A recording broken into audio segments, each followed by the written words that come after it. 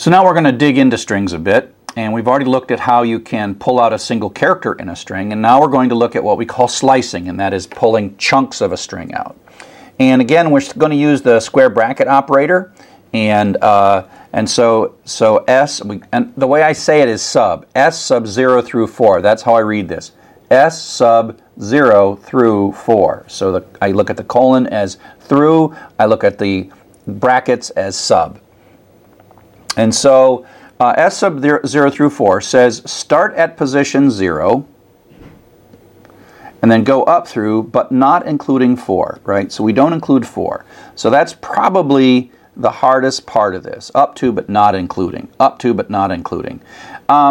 This seems counterintuitive, kind of like starting at 0 seems counterintuitive, but after a while, you get used to it, and there'll be situations where you're writing code like, oh, that's why that works better. But just for now, remember it. Up to, but not including.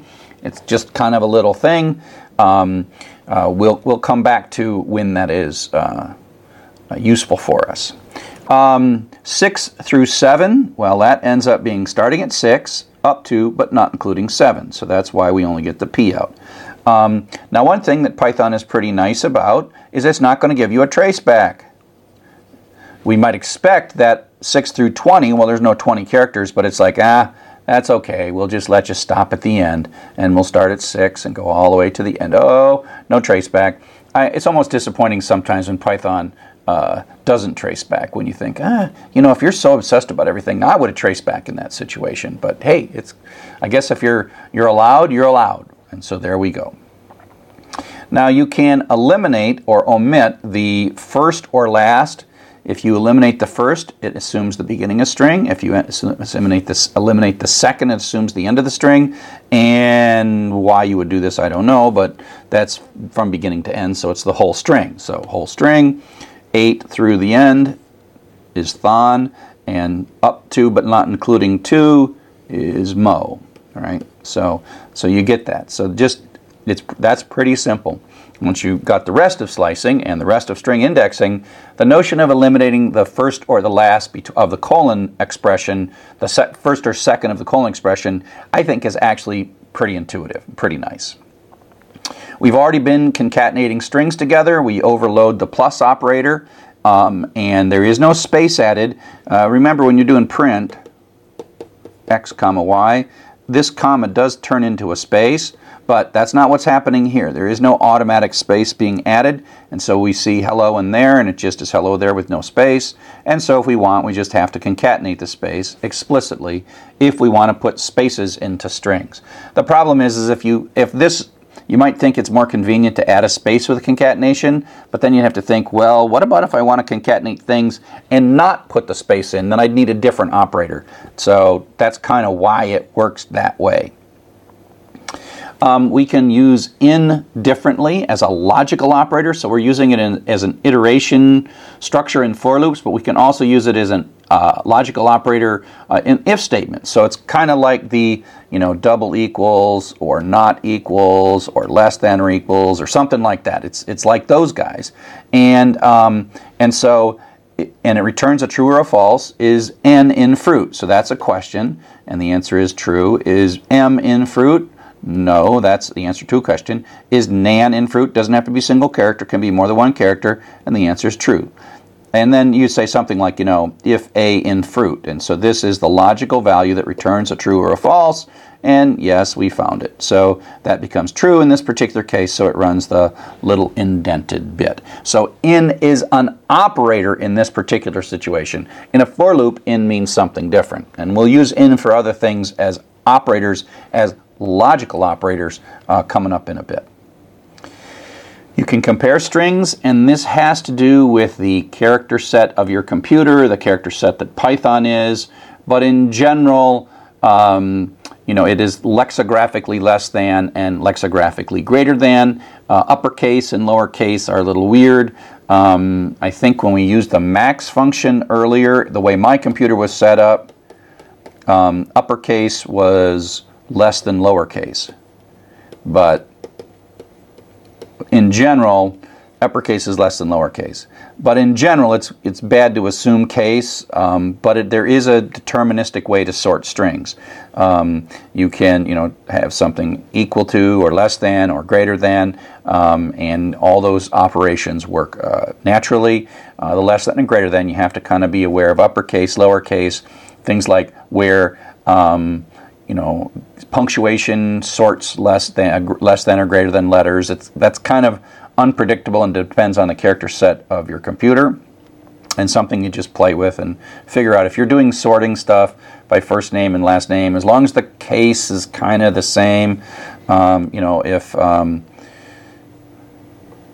if you were sorting Chuck with an uppercase and Glenn, the fact that these uppercases, they'd sort right and these lowercases would sort right, but if you were to subdue instead lowercase Chuck and uppercase Glenn, then that would sort weird. As a matter of fact, the G would come before that. And so case can mess this up. But in general, other than case and special characters and other things, it technically works. It's just hard to kind of predict it. A lot of what we do is use the string library. And so the strings are objects, and we'll talk later about what that really means. And objects have these things we call methods.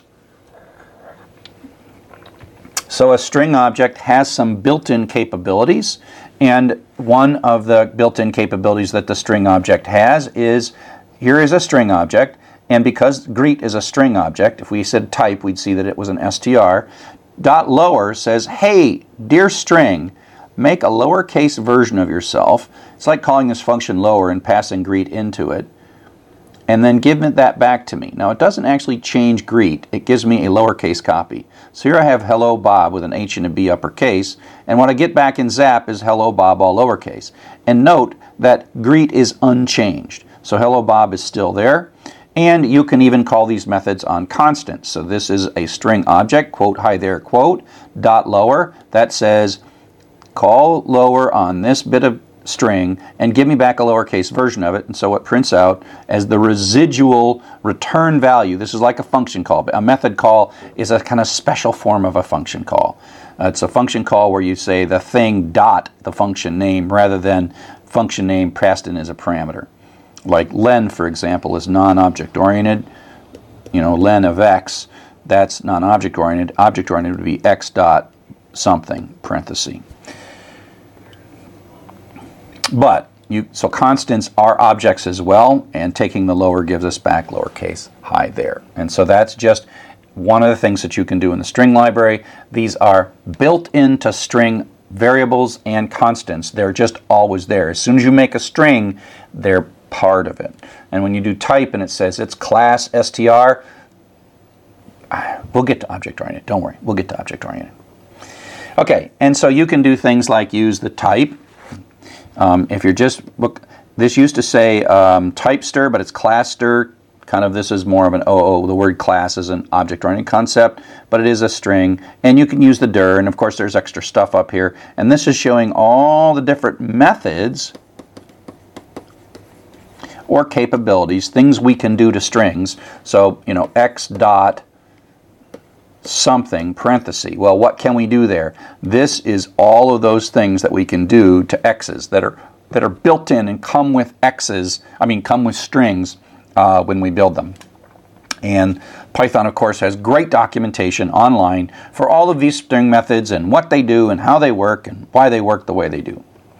And so here's some of that Python documentation. We'll look at a few of these, but don't hesitate to say Python string uppercase, and then I'm like, oh yeah, that is upper, right? And so here's a few things that we can do and use. Some of the ones I use a lot, and we'll look at each one of these things. So the find operation says find me a substring within a string. Right? Find me a substring within a string, so find me the first NA and give me back the position. So that gives me back 2. And then I can say, go find a Z in there. Well, there's no Z, and so it returns me -1. So that's what the find does. So we're going to use this kind of stuff a lot, and we do a lot of looking in strings. Converting things to upper or lower case, there is an upper method and a lower method. So greet.upper, and that means the uppercase NNN is hello Bob. Greet.lower, that means that www is the lowercase hello world. And greet is unchanged. Greet is still hello Bob with upper and lower, because each of these methods basically say, I'm going to give you back a uppercase copy or a lowercase copy of the original thing without changing the original thing. Search and replace is super useful, super duper useful. And it's pretty clean. Here we have a string, and we use the replace method. In this case, we're passing in the old and the new. Bob, replace all Bobs with Janes. And so that takes this hello Bob and turns it to hello Jane. Again, greet is unchanged. Greet is unchanged. And it does more than one thing. So this says go find, well, let's clear that. This says go find all the O's and replace all the O's with X's. And so it goes and finds 2 of them, and then out come 2 X's. And so that really is replace is not just replace the first one, but replace all of them. White space, as we'll see, is a big deal. And white space is not just blanks, although the most common thing, but it's also sort of non-printing characters like tabs and new lines and other kinds of things. And so we have a number of different ways to strip white space. So here we've got some spaces at the beginning and spaces at the end. And we do an L strip, and that throws away the spaces at the beginning. That's the left, so that's a left strip. It all takes if there's nothing there, it doesn't harm it. R strip means throw away all the blanks on the far end. And then strip says go take both sides for strip, and so that pulls out all the spaces on both sides. This will be useful because sometimes when you're tearing stuff apart, you'll find yourself getting extra spaces, sometimes at the beginning, sometimes at the end. And it can be tab or new line. It's sort of white space that is kind of not visible, clear. That's what white space is. It's like if you were on a piece of paper, it's the white space. It's like X. Well, that's not white space, but right here, oh, that's white space. It's any character that doesn't cause printing to happen, if that makes any sense. It's any character where nothing would be printed. And there are characters like that. There's like even bell characters, but we don't use them very much. We can ask very conveniently, we can say, hey, does this line start with a particular string? And so, line, this is a question, going to return a true or a false. Does this line start with please? And the answer is true, it does start with please. Does this line start with a lowercase p? No, it does not.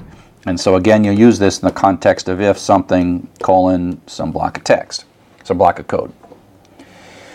So we can combine these things to tear stuff out. And so let's assume that what we want to do in this case is we want to take a from line. This is from an email format from a mailbox. And this has got the from with a space and the person's email, and then @ in the school they're from, and a space, and then the rest of the stuff like when this mail was sent.